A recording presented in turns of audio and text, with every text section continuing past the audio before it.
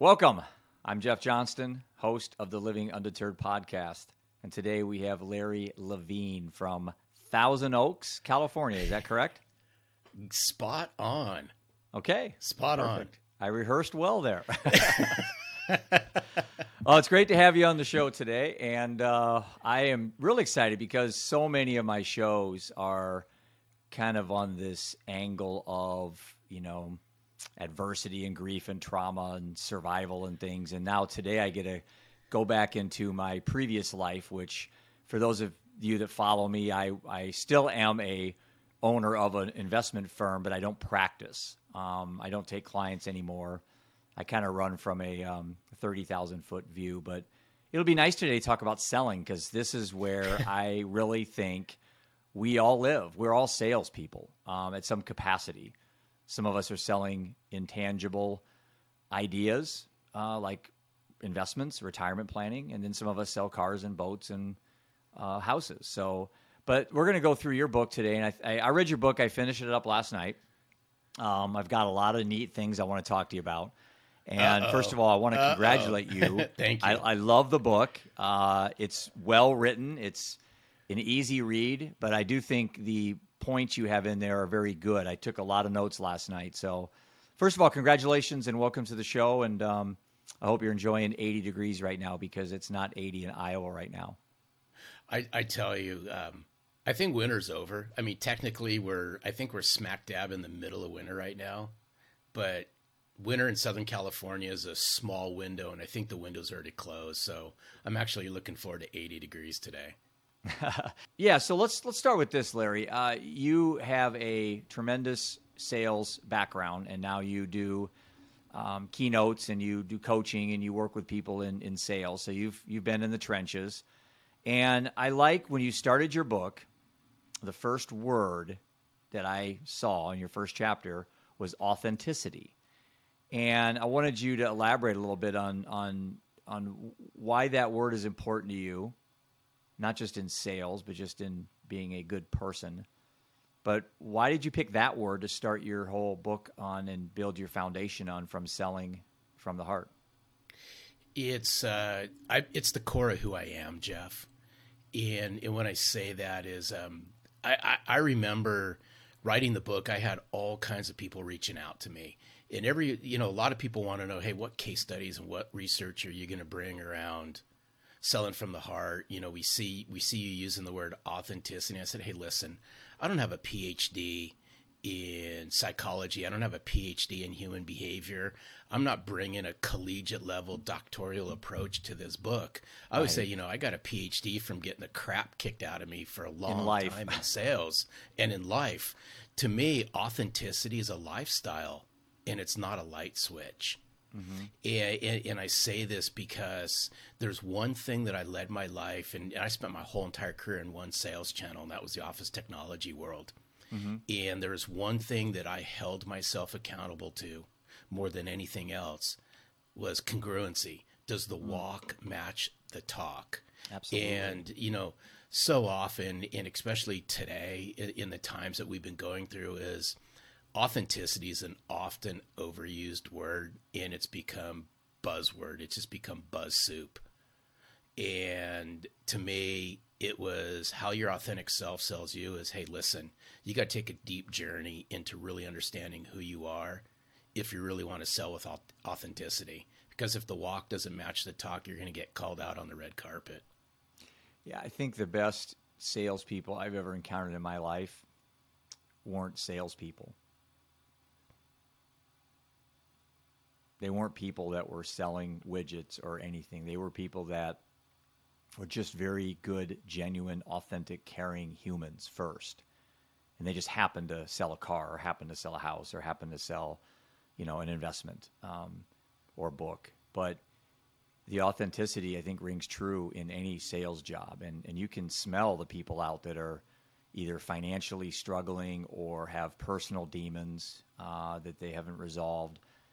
And the selling isn't authentic. It's not, as you say, from the heart. Your title of your book is perfect because it's kind of hard not to talk about what we're going to talk about without saying selling from the heart. But that's really what it is. I mean, we always used to say when I was in the business, that if you ask for the business, it's too late. You should never ask for the business. You're doing that the first minute you shake their hand. You're the ABCs in your book, you talk about always be closing, and that's what they said in Glengarry Glen Ross, which is probably not the best movie to watch for salespeople. But again, it's a great movie to watch for salespeople because it teaches you to be in the trenches. But the always be closing, I think, is true. I think that resonates with any sales relationship. Wouldn't you agree? I think even before you get to that point, if we're going to throw ABCs out, I would say the first part of this is always be connecting, because you'll never get to the end point. However, anyone in sales wants to define the end point. That's good. Is without connecting. And two words that are near and dear to me are connect and relate. And I was never, here's what was interesting since you brought up closing. I was never the strongest closer, never. But what I really keyed in on was how to connect and relate and how to open up that conversation, because I knew in my heart that if I didn't open a conversation in the right way with Jeff, if I didn't connect to Jeff in the right way, if I didn't relate to Jeff in the right way, and all these things subconsciously are going through Jeff's mind in the matter of seconds, I was dead in the water. I was like a salmon swimming upstream. Right. So I think so often, to me, I don't think we're ever closing. We're just continually to build upon that relationship. And all too often, in sales, right? You bring up Glengarry Glen Ross is, the whole always be closing is when salespeople look at closing a sale. To me, they've ruined the relationship. They've lost it. Because they've lost it because quite often is what happens before usually starts to go the opposite way after that sale's already been made. And that's unfortunate. And that's why, there's a lot of reasons why, not to go down the negativity road, but if salespeople can really grasp and move away from always be closing. Yeah, I agree. To always be connecting, always be nurturing, always be growing, always be facilitating, always that's really be caring. I like that, because the act of the sale should be a formality, right? It should be, who do I make the check out to? Or, it shouldn't be a tension-filled moment in time where the two of you are having an old Western stare down, who's going to go first.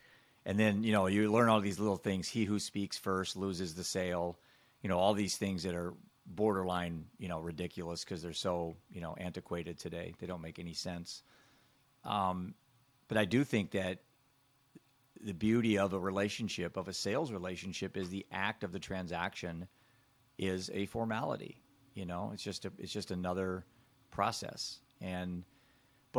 So what was your first sales job? Let's talk a little bit about your background, the world you're from. I know you, in the book, you talk about the copy sales business, which seems to me pretty cutthroat. And it's like selling life insurance. That's where I got my start. It's, it's right up there with selling life insurance. I tell you what, well, it was interesting because that's the only sales channel I ever sold in, Jeff. Oh, wow. It's, sometimes it's not like you grow up saying, hey, guess what? I think when I grow up, I'm going to be a sales professional. A copier salesperson. Yeah. Right. Copiers to believe. Yeah, right. But I don't think, right, if we're 8 to 13, 14 years old and we're in our formative years and we have these conversations, well, what do you want to be when you grow up? Right. I can rest assured that selling copiers doesn't come up in any of the conversations. No. And so this was interesting because all throughout high school and a good part of college, I worked in a pharmacy. Oh. And I delivered prescription medicine to people after school who were homebound, couldn't get out and so forth. And then I started watching how pharmacy people would interact and so forth. And being a young, impressionable kid, Jeff, I said, hey, you know what? I think I'll be a pharmacist. Yeah. Serious. I think I'll be a pharmacist. So I double majored in college. But here's the kicker. I couldn't pass freshman chemistry in college. Just couldn't pass it. I understand that, yeah. I struggled with it. And I said to myself, insert a bunch of nasty words as I was beating myself up. I said, hey, listen, if you can't pass freshman chemistry, this is going to be a long road to being a pharmacist. What's the next best thing? And it was pharmaceutical sales rep. So keep in mind, this was the 80s, and that was the glamour sales job. Oh yeah, that's where all the ex-athletes ended up as pharmaceutical sales reps. Right. And so that's where the double majored came in, and I shifted gears, and I got a degree in health science, and I got a degree in marketing. Here's the caveat. I'm graduating college, and I have no job. Zero. My dad goes, hey, listen, son, you're getting ready to graduate, and you have no jobs lined up. You got to figure out this thing really quick. Mm-hmm. And I remember what he shared with me, because he traveled a lot at the time. He said, I ran across a guy on an airplane who was a copier manufacturer rep. And we just got into talking and so forth. And he dropped this on me. He said, if your son can sell copiers and last 1 year in the industry, he's worth his weight in gold out in the sales world. I bet.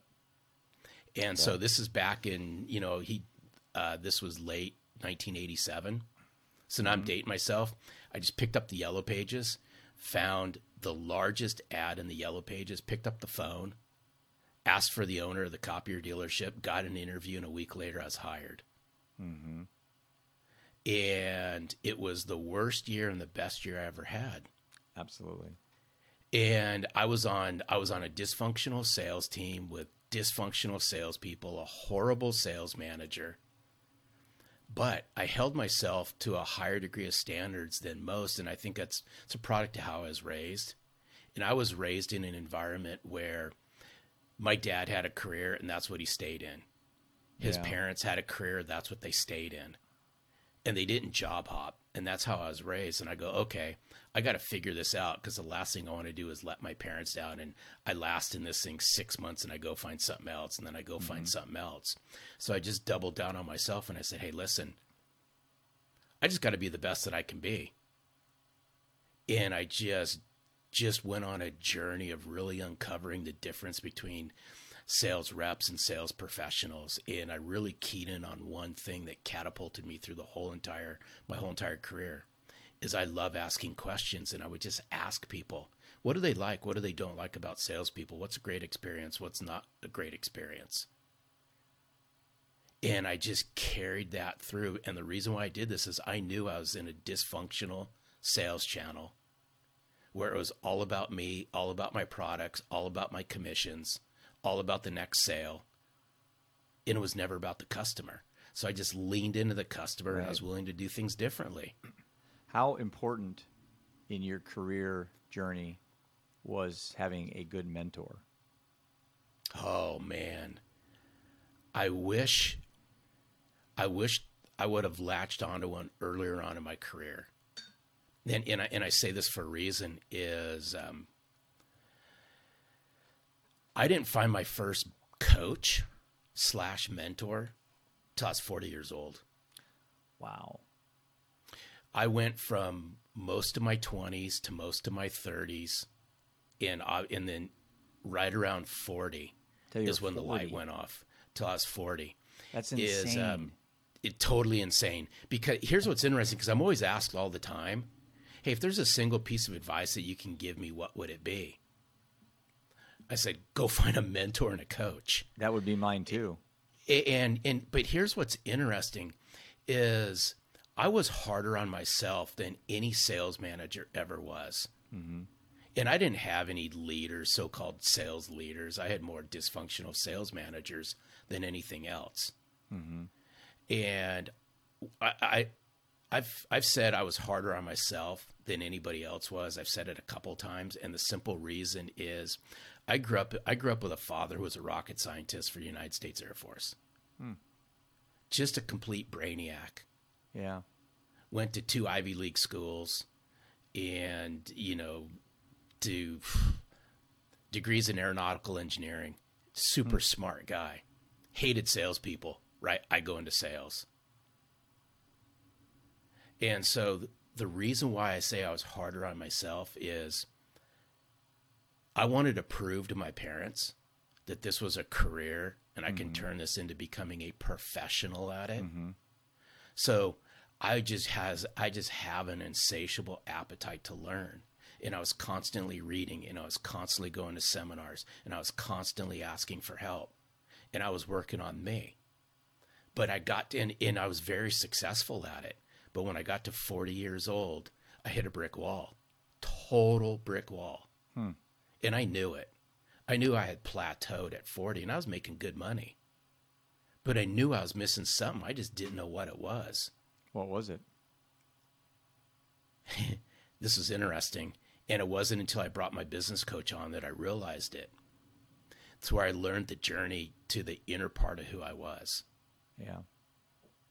And I was masking all the insecurities, and I was masking fear, and I was masking self-doubt and all this by just going out and selling more and selling more and selling more. But I didn't know what was really eating at me, but I knew I'd plateaued. So when I made the commitment to myself, and I didn't even share it with my wife. I remember I hired my first business coach. Literally, Jeff, I plunked down a $10,000 check for 90 days. This was 17 and a half years ago. Best investment I ever made. I don't believe in my heart I'd be where I'm at today without my first business coach, because the first 30 days we went on an inner journey into really uncovering who I was. And I found out I was capable of doing a whole lot more than I was doing. Yeah, you need to have somebody out there, combination of pulling you up and pushing you from behind. It's not just a rah-rah coach. You need somebody that gets you to open doors to, what your potential is. I, as you're telling your story, I'm thinking back to when I was 23. From the age of 23 to 55, I've never had a salary.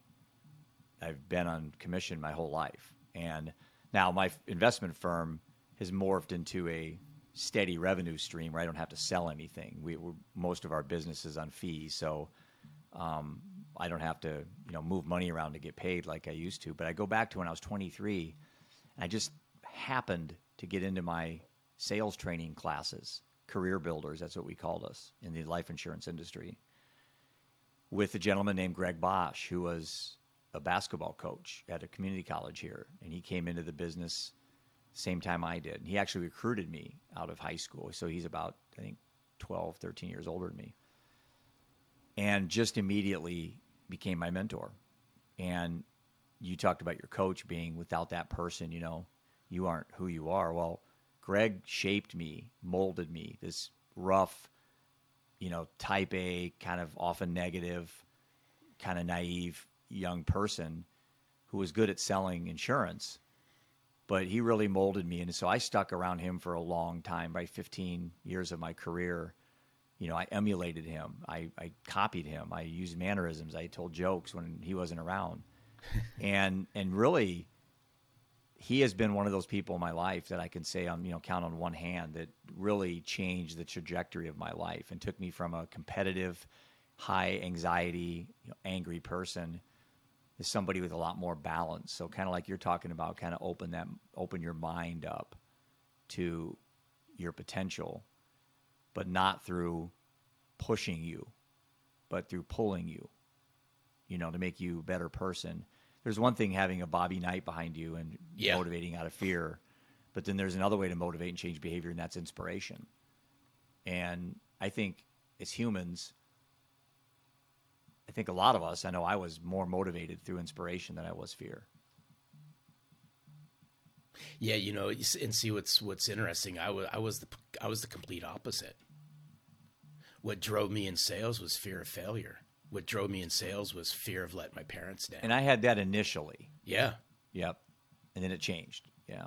And it's why that was the big inspiration on why I wrote the book the way I did, because I look back, I look back on almost 30 years selling copiers in a highly competitive market like Southern California. And there wasn't one sales manager on any sales team that I was ever involved in that said, hey, guess what? We're going to spend the next 2, 3 months, 4 months, and we're going to take a journey to our inner self. We're going to work on self-reflection and self-care and self-love And that never and things happened? like that. Never, never, never. So where'd you go to get that? I had to seek it out myself. Literally, I had to seek it out myself. Like I said, my first business coach taught me that. I taught it. I self-taught myself. Just things that I read that resonated with me. Mm-hmm. And it's why when I decided to write Selling from the Heart and bring this message out to the forefront, I go, hey, listen, sales, and I write about it in Selling from the Heart. Sales is brutally tough. It's not for the weak-hearted. And you got to be prepared for it. But when the inner part of who we are is out of whack, the outer part of who we are is out of whack. Mm-hmm. And I'm a big believer in this. Everybody has something in the closet they're running from. Mm-hmm. Something in the past, something that's, whether that be a bad first sales experience or a bad conversation we had or some trauma in our childhood or something.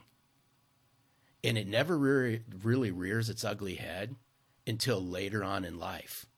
Well, you talk about addiction and substance abuse, which is where I hang my Yeah, hat. exactly. What happened to me. And Dr. Gabor Mate says that the number one cause of addiction for adults is childhood trauma.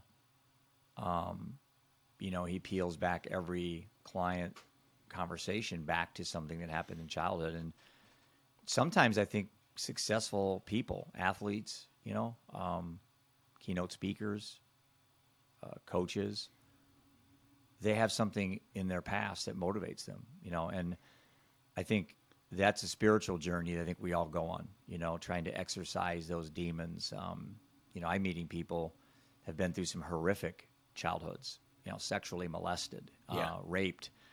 And I sit there and I think, man, my stress at my childhood was maybe I didn't get a motorcycle for Christmas, or maybe I didn't make the B squad on basketball, and I have peers at that same age group that I didn't know, but now I know now. 1 in 6 women are sexually molested. I'm sorry, 1 in 4 girls are sexually molested, and 1 in 6 boys. And so I'm thinking of all my peer group I grew up with that had these underlying issues, and see what happens is if they're not resolved, then you get into a high pressure sales job and you end up drinking after work, with your buddies. And I became an alcoholic for many, many years, and I quit essentially after our son died, to support my wife. And then her alcoholism got worse, and she died 7 months ago from alcoholism. So I am very passionate in trying to get people to understand. You talked about everyone has childhood trauma, everyone's running from something. I completely agree with that. Yet I would submit to people, we all have a why. Yep. And some of us have found it. I found mine through death, and I found mine through personal addictions like alcoholism and gambling. You have a why. Maybe it's a why you're comfortable sharing. Maybe it's a why you're just going to take to your grave. But we all have a why. And so in the same token, Larry, that we're running from something, I think every single human being has a purpose. And it may not be laid out yet. It may not reveal itself to you for a while. We all have it, and at some point you'll find it. And I think the combination of letting go and absorbing what you're running from into that opportunity that is now your why, I think you reach a place of peace in your life. I totally agree. And wow, if I go back to my whole entire career in sales, I was only working on one part of me. That was skill set. Right. How can I become better, right? Mm-hmm. How can I become better? Because I will sell more. At the expense of other pieces of your puzzle. Right, exactly. I will tell you this. In my 50s, I've learned more about myself than I did in my 20s, 30s, and 40s combined. Yep. And I believe my purpose, and it's really interesting. I believe things happen for a reason. I truly believe in my heart things happen for a reason. People come into your life at a certain point in time. things happen at a certain point in time, positive or negative. Something happens. Well, I believe for me, it was getting fired at 50 years old. Mm-hmm. I didn't realize it then. I realize it now, that things happen for a reason, and me getting fired at 50 was actually a blessing. I really didn't realize it until this past year, believe it or not, that selling from the heart, the podcast, the book, the movement that I'm building, that's my gift. That's my why. That's my purpose. In bringing all of this to in bringing all this to the forefront. Thank you. And the reason why I share this is I believe in my heart it is just not spoken enough in sales. Absolutely. That you talk about the victim mindset, and I wrote that down in my notes here, that those are, the victim mentality that we have, why did this happen to me? Why did this happen? Why did I get fired? Woe is me.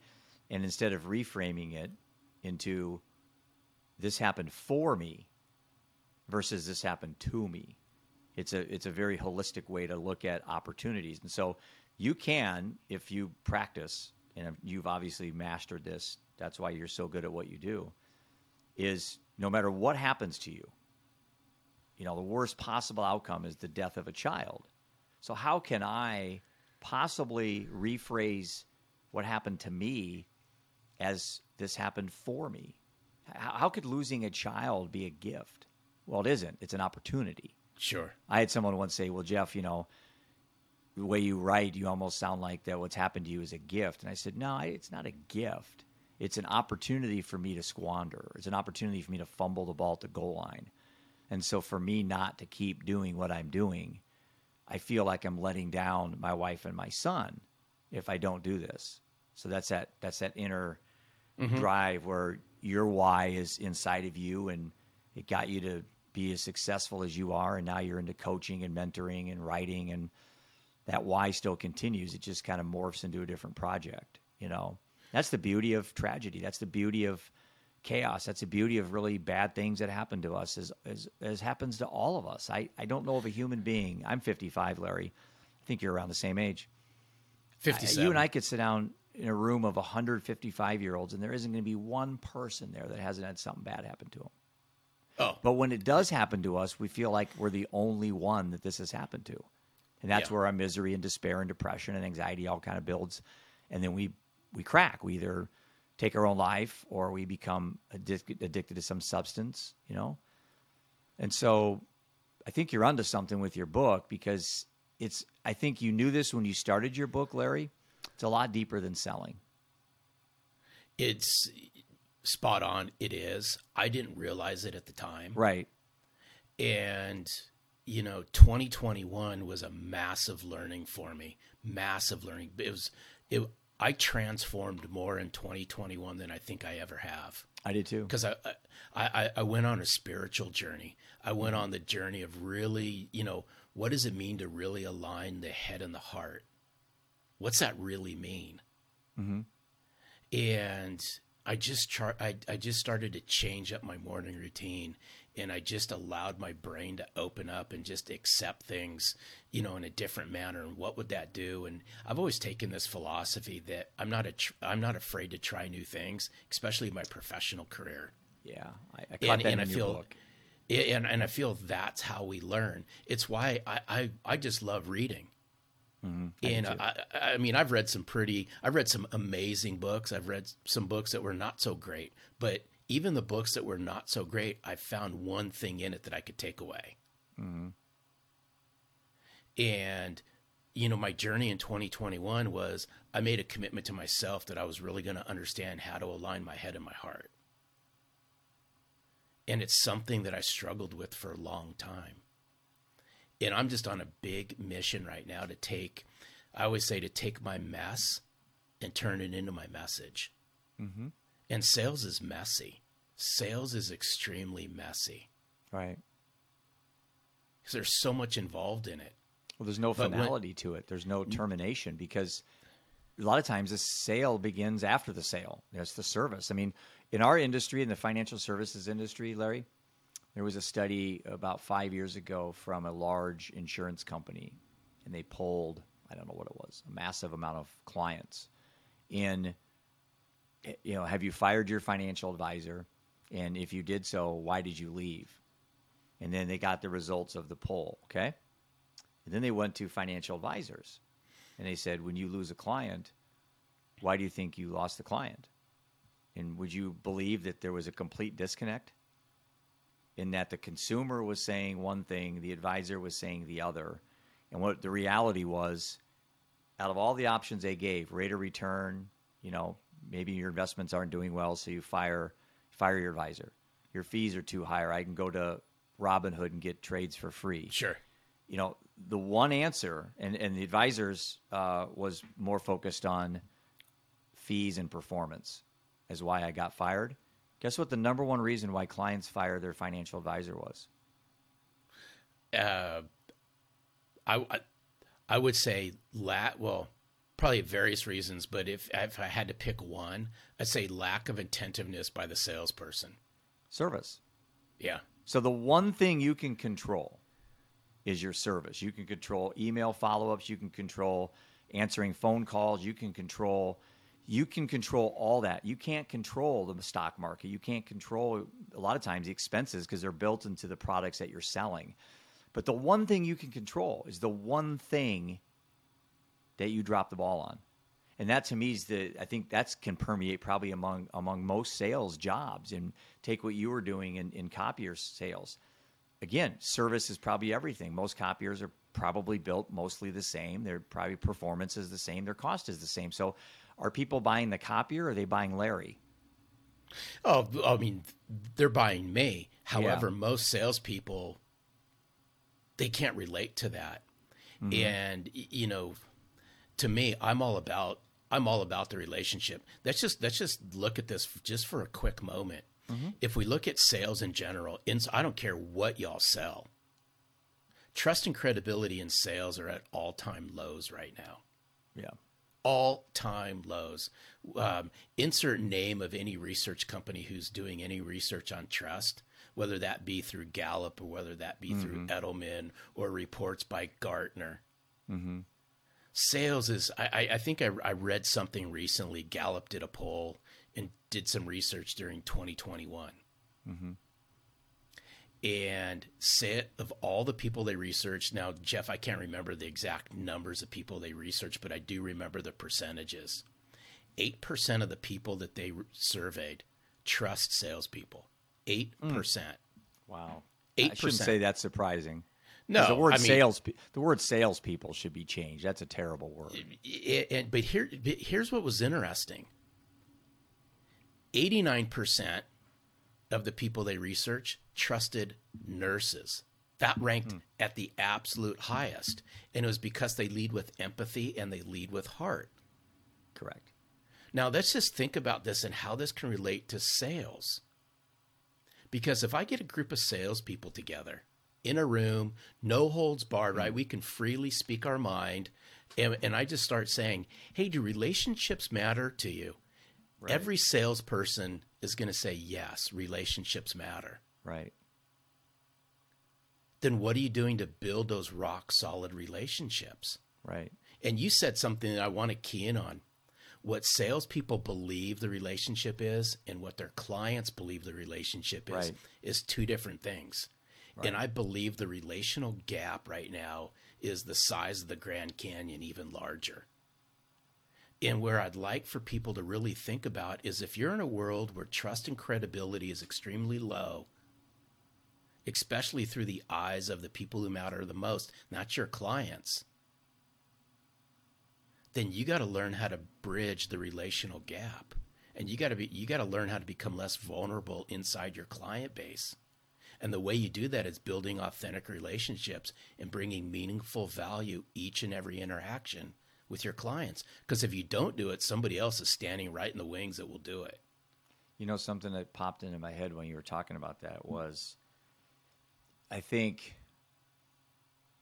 when we're looking at this from a sales to the client or the customer perspective, I think most people watching this are kind of envisioning a one-on-one in a conference room, across the table, cup of coffee. But the reality is your team that you're with is an extension of you as well. So if, for example, at our investment company, I think we have 8 full-time staff right now, each one of them is an important extension of me, of all my other advisors that we have at Premier Investments of Iowa.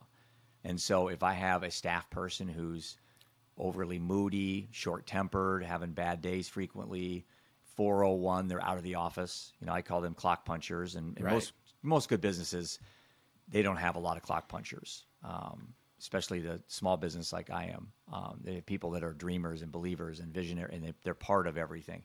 But I think that's a missed part of the opportunity here that we could, as salespeople, help the people coming up behind us, is when you start adding team members. And I know someone will say, well, why would you want to do that? Well, there's no question the most successful people I know are the best at delegating. Sure. I mean, they're not the one doing changing the spark plugs and all that. I mean, they're delegating it to somebody that's doing that work, and then they're marketing. You mentioned something I want to get to in a minute, and that's the most essential action to take was prospecting. So I'm going to put that in a box for a second and go back to what I was talking about. One thing that I used to work with my team was something called knowledge, desire, and time. And I think sometimes as a person who likes to control things, it was hard for me to delegate because I could just do it better myself. But as an owner or as a small business owner or maybe a really good salesperson, you're normally going to have somebody on the front lines below you that's answering the phone calls, sending the emails, getting the draft proposals together, getting the paperwork sent to the new client to sign, whatever they need to do. More than likely, really good salespeople aren't doing that. And so I guess my point is with this, Larry, is I think sometimes you drop the ball if you don't hire somebody that's, should be close to being equally as passionate as you are. And eventually, if you're really good and you keep ratcheting up your business, you're going to have more and more people working that you can delegate the knowledge, desire, and time to. So then you can do what I want to segue to, and that's prospecting. So I saw that you wrote most essential action to take is prospecting, and I said, amen. Amen. I used to joke. I wrote chapter 5 of Selling from the Heart is all devoted to prospecting. I used to joke in the business, and in my business, there's a designation called the CFP, Chartered Financial CFP, Certified Financial Professional. It's like the MBA. It's like the masters of our industry. Well, I took my test once. I didn't pass. It's the only test in the history of my exams I did not pass. I passed every other exam. And I used to laugh with my guys. I said, well, I couldn't pass my CFP, but I got 45 appointments next week. So which would I rather have, be a CFP and have 5 appointments, or not be a CFP but have 45 appointments? So my point was the fact I didn't pass my CFP didn't bother me. I'd be more bothered looking at an empty schedule next week. Yep. So I know there's a lot of people that are focused in getting designations and getting all these degrees and getting all this knowledge, but then they look at their schedule, Larry, and they go, my Monday's free, my Tuesday's free. You know why? Because they suck at prospecting, right? I'm going to say something, and it's not going to sit well. But if you suck at prospecting, I'd say go find another job. Amen. I agree. Doesn't matter how smart you are, right? No, it's prospecting. To me, the root of all sales evil, the root of all chaos in sales, the root of all the anxiety in sales will all point back to lack of prospecting in an empty funnel. Every time. Every single time. It solves a lot of problems when you have your Monday through Friday full. Exactly. And I write about in Selling from the Heart is if you want to have an ever-flowing sales funnel, you must build an ever-flowing relationship funnel. Mm-hmm. And prospecting must become non-negotiable. Like I said, I started my career, my very first sales job. I graduated college in 1987, tail end of 87. My first sales job and the only, career I had was in the copier channel. I held myself to non-negotiables. And one of them was every single day, I will prospect. Mm-hmm. I'm going to tell you this right now. Still to this day, every single day I prospect. Now I'm going to throw a bomb on your listeners on this. I prospect 7 days a week. Yeah, you have to. I prospect on Saturday mornings. I prospect on Sunday mornings. I do it because it's become part of my lifestyle. You love what you do. And I love what I do. I don't say this because, hey, it's my badge of honor and you don't do it, therefore, right? I do it because I love it. I love what I do. Plus, and I learned this a long time ago when I was selling copiers, most executives, they're hard to get Monday through Friday. However, I found now sometimes it's easier to get them on a Saturday morning and a Sunday morning on a social post and social engagement than it is anything that'll translate to a Zoom conversation or a phone conversation. But prospecting must be non-negotiable. I don't care if you're brand new in sales or you're well tenured in sales. So let me ask you this question. I have my answer, but I want to get yours first. What's the difference between marketing and branding?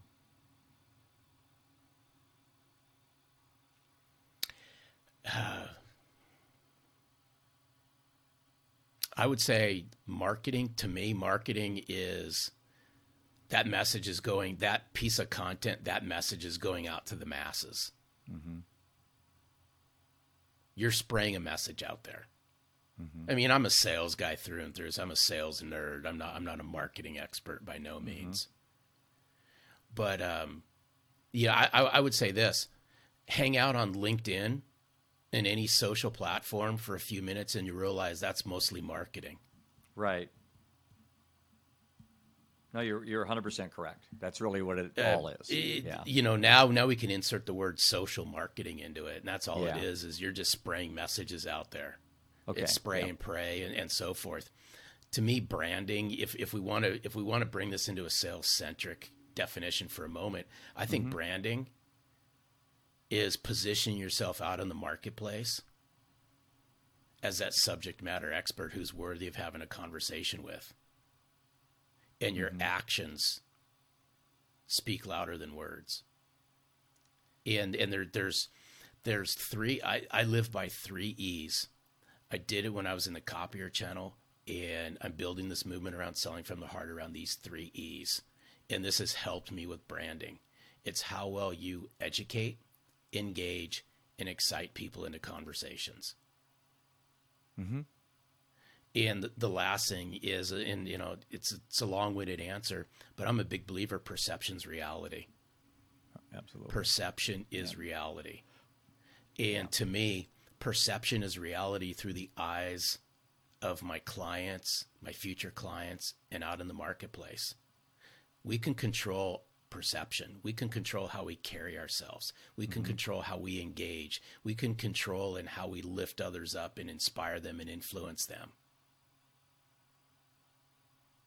And if we can do all this well and package this all together, and we can stand tall and walk proud and live our lives with integrity, people latch onto that in 2 seconds, and people will start talking, and they will start talking, and they will start sharing. Especially now with the viral effect of social marketing. But, you know, I think you're onto something, because social media, you know, you and I run LinkedIn. I just got on Facebook primarily because my nonprofit, to help promote my nonprofit. Sure. And even Twitter has its issues, but LinkedIn's probably my favorite. Just, I don't know, I feel more comfortable with posting, and I get more engagement on LinkedIn. But you can certainly see the difference between some of the authentic posts. And I know they have a goal, maybe a book to sell or maybe a coaching program, but they're authentic. And you can see the ones that are more geared that I don't think are that authentic. You can almost just, you know, sniff them out, you know, hey, that person's selling something because it's pretty cheesy the way they did it. And so, again, when you talk about the marketing aspect, you know, that's, to me, marketing is like the multifaceted approach, you know, the shotgun approach. You know, you got the LinkedIn, Instagram, TikTok, you know, you got all the different tools, whereas branding is that momentum building of who you are, you know, that putting your vulnerability out. So when I make a post about my wife dying or something very close to my heart, I'm becoming vulnerable. I think vulnerability has been another great aspect of sales. And I think the more vulnerable you are within reason, the more authentic you can become. But when I make those posts, Larry, I see the engagement as being authentic as well. And I know ultimately I want people to donate to my nonprofit or buy my book or whatever. I don't feel like I'm tricking them if I'm authentic. But if I just made posts on, here's my top 5 ways to change your life, I'm no different than 8 billion other people on social media posting their top 5 stuff. That's just how I'm wired. I'd much rather be comfortable telling my story and hoping that I can get people like a call to action. You know, if you're drinking every day, you see my story, you go, well, shit, if this guy can do it, I can do it, you know? And I think that's that authenticity, going back to the very first word I had, 45 minutes ago. I think that's permeated through this whole conversation you and I have had, as being authentic. Yeah, I love where this conversation's going. And it's, we live in this, everyone could insert whatever adjective, whatever noun, whatever they want to insert in front of connection. Mm-hmm. But it's so interesting. Hang out on any social media platform, insert name of your favorite social media platform. And the first word that comes to mind before economy is impression, or before anything else is, we are just, it's the impression economy is just live and kicking on any social platform. Mm-hmm. So many people are fighting to be seen, but how many have anything to say? And I'm not here to disrespect anybody. No, I when agree. I say it. I agree. We can use whatever social platform to our heart's content, right? Obviously there's very few rules around it. Yeah. But the reason why I bring this up is, if you want it, and this is just going to be sales centric for just a moment. Mm-hmm. If you want to be seen as that true subject matter expert, then act as a sales professional on social. Mm-hmm. Carry yourself well. Mm-hmm. Stand tall. Lead with integrity. Engage. Use the word vulnerability a few minutes ago. Mm-hmm. It's hard to be vulnerable online if you can't get vulnerable with yourself. Absolutely. People will smell BS instantaneously. Mm-hmm. And I've written a series of articles online. I forget the first name of this individual. Last name's Goffman. Guy's long passed. He was a psychologist from Canada. His last name's Goffman. I'm sorry, I just can't remember his first name. Mm-hmm. But he talked about the front stage of life and the backstage of life. Mm-hmm. And he says, the minute we're born, we're thrust on the front stage of life. It's called survival. But true connection, true relationships, true meaning occurs in the backstage of life. And I bring this up for a reason, is if you want to, as a sales professional, if you want to connect with your clients in any facet, whether that be online, virtual, the phone, email, bring your backstage life to the front stage. Yeah. Here's the problem. Everyone, and I mean everyone, is throwing up the best they have on the front stage of life on social. Mm-hmm. They're throwing up selfies, videos, you name it, and they're hoping something happens. Bring the backstage of your life to the front stage. Watch what starts to happen. Watch what starts to happen to connection and conversation. I love the way you articulate that, and then items in the book about, what we envision as success as a society. Maybe success is selling a lot of books. Maybe it's being a keynote speaker. Maybe it's driving a Ferrari. Maybe it's whatever it needs to be for your definition, I guess, is adequate. But I think I know a lot of salespeople that are miserable, that are the top people in their careers, but they're divorced 2 or 3 times. They're alcoholics. They're maybe bankrupt, but they're getting all these awards and accolades. So I think as we ascend to a higher place in our lives, which I think you do at each decade of your life, the 20s, 30s, 40s, 50s, and I'm mid-50s, so to me, it's material things are just not important to me anymore. I've never even looked how many books I've sold. I joke oftenly. I mail out. I have no books. idea. I have no idea. Yeah, I mail out don't books care. all the time, and someone says, "Well, what's your Google rate?" I don't tell people. I have no. I didn't write the book to make money. That sounds terrible, but I didn't. Now, eventually, I think when we go on tour and stuff, I'll have a chance to sell a lot of books. But the purpose wasn't to do that. If anything, it was a personal journal for me. It was a memoir Sure. for me to get a lot of things out of my head on paper, so people could see what I went through and understand why I didn't kill myself. Why I kept myself alive. What were the things that kept me going every day as I was still trying to run a business? So, where I'm tying this together is to kind of wrap up our conversation today. Is you say something in the book about the empty suit. And that caught my attention because I thought that was a nice way to kind of visually or graphically make your point that you were making. So I think for the people that haven't read your book, which, again, I'm going to strongly suggest, I got your book on Kindle. That's where I read it. And it was a nice, great, fast read. I enjoyed it. But, I forgot my point now. That happens with attention deficit. But, it happens to me all day long. But, no, I think I was going to mention something that I'll throw in now to replace what I forgot before. But you talked about connection. There's success, but you can be disconnected easily. You can be miserable. I think connection, if you just want to piggyback onto addiction, which is where I kind of hang my hat now, substance abuse, mental health, and addiction. Johann Hari wrote in Chasing the Scream that the number one, opposite of addiction is connection, is connectivity. Yep. So when you talk about connection, I'm thinking of it from an addiction, substance abuse world. You're thinking it from a kind of a sales world. But the reality is connection is everywhere. It's all worlds. And I think for an abundant society we have with the most connectivity we've ever had, we're the most disconnected humans that have ever existed. Amen, amen, amen, Jeff. And here's where, if we struggle to connect to ourselves,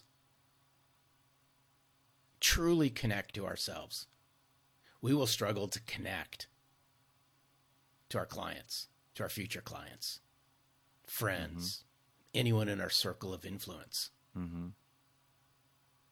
And if we're empty inside, it will show. It may not show right now. People might be listening going, this is kind of deep, right? It is deep. But to me, and I write about it in the last chapter, Selling from the Heart, about not being an empty suit, is we mask our emptiness with fancy watches and fancy suits and fancy cars and crap tons of debt and say, I'm successful in sales. Look at all my toys. Yeah. Mark my word. It's masking insecurity somewhere. Mm-hmm. And if you're empty inside, if you're not educating your customers, if you're not engaging with your customers, if you're not bringing the best version of yourself to the forefront, if you're not giving them insight, if you're not helping them do better business, I sum it all up by, if you're not given a rip, they will view you as being an empty suit. Yep. And it's not to disrespect the sales world. I am a sales nerd at heart. But there's a huge difference, and I write about it throughout Selling from the Heart, huge difference between being a sales rep and being a sales professional. And if you want to be, pardon me? Oh, go ahead. No, I was just going to say, and if you want to be viewed as not being an empty suit, then take the journey from being a sales rep to a sales professional. I think you tie it together so eloquently at the end of your book with Robert Frost's The Road Not Taken. It's my favorite. It's my favorite because poem. I have a chapter in my book called The Two Roads, and it's the day that Seth died, how I presented to the boys that we had two roads to go down. And really, two roads, metaphor, analogy, story, whatever you want to use it, has implications on all aspects. Every salesperson makes a decision. Do I hire a full-time staff, or do I keep doing this myself? Or do I do that radio show, or do I save the money and not do it? You always have these two roads to go down. And I think for us, it's a good way to kind of end this show, because I like to challenge my followers and my listeners and people that are interested in this living undeterred project that I'm building, this brand that I'm building.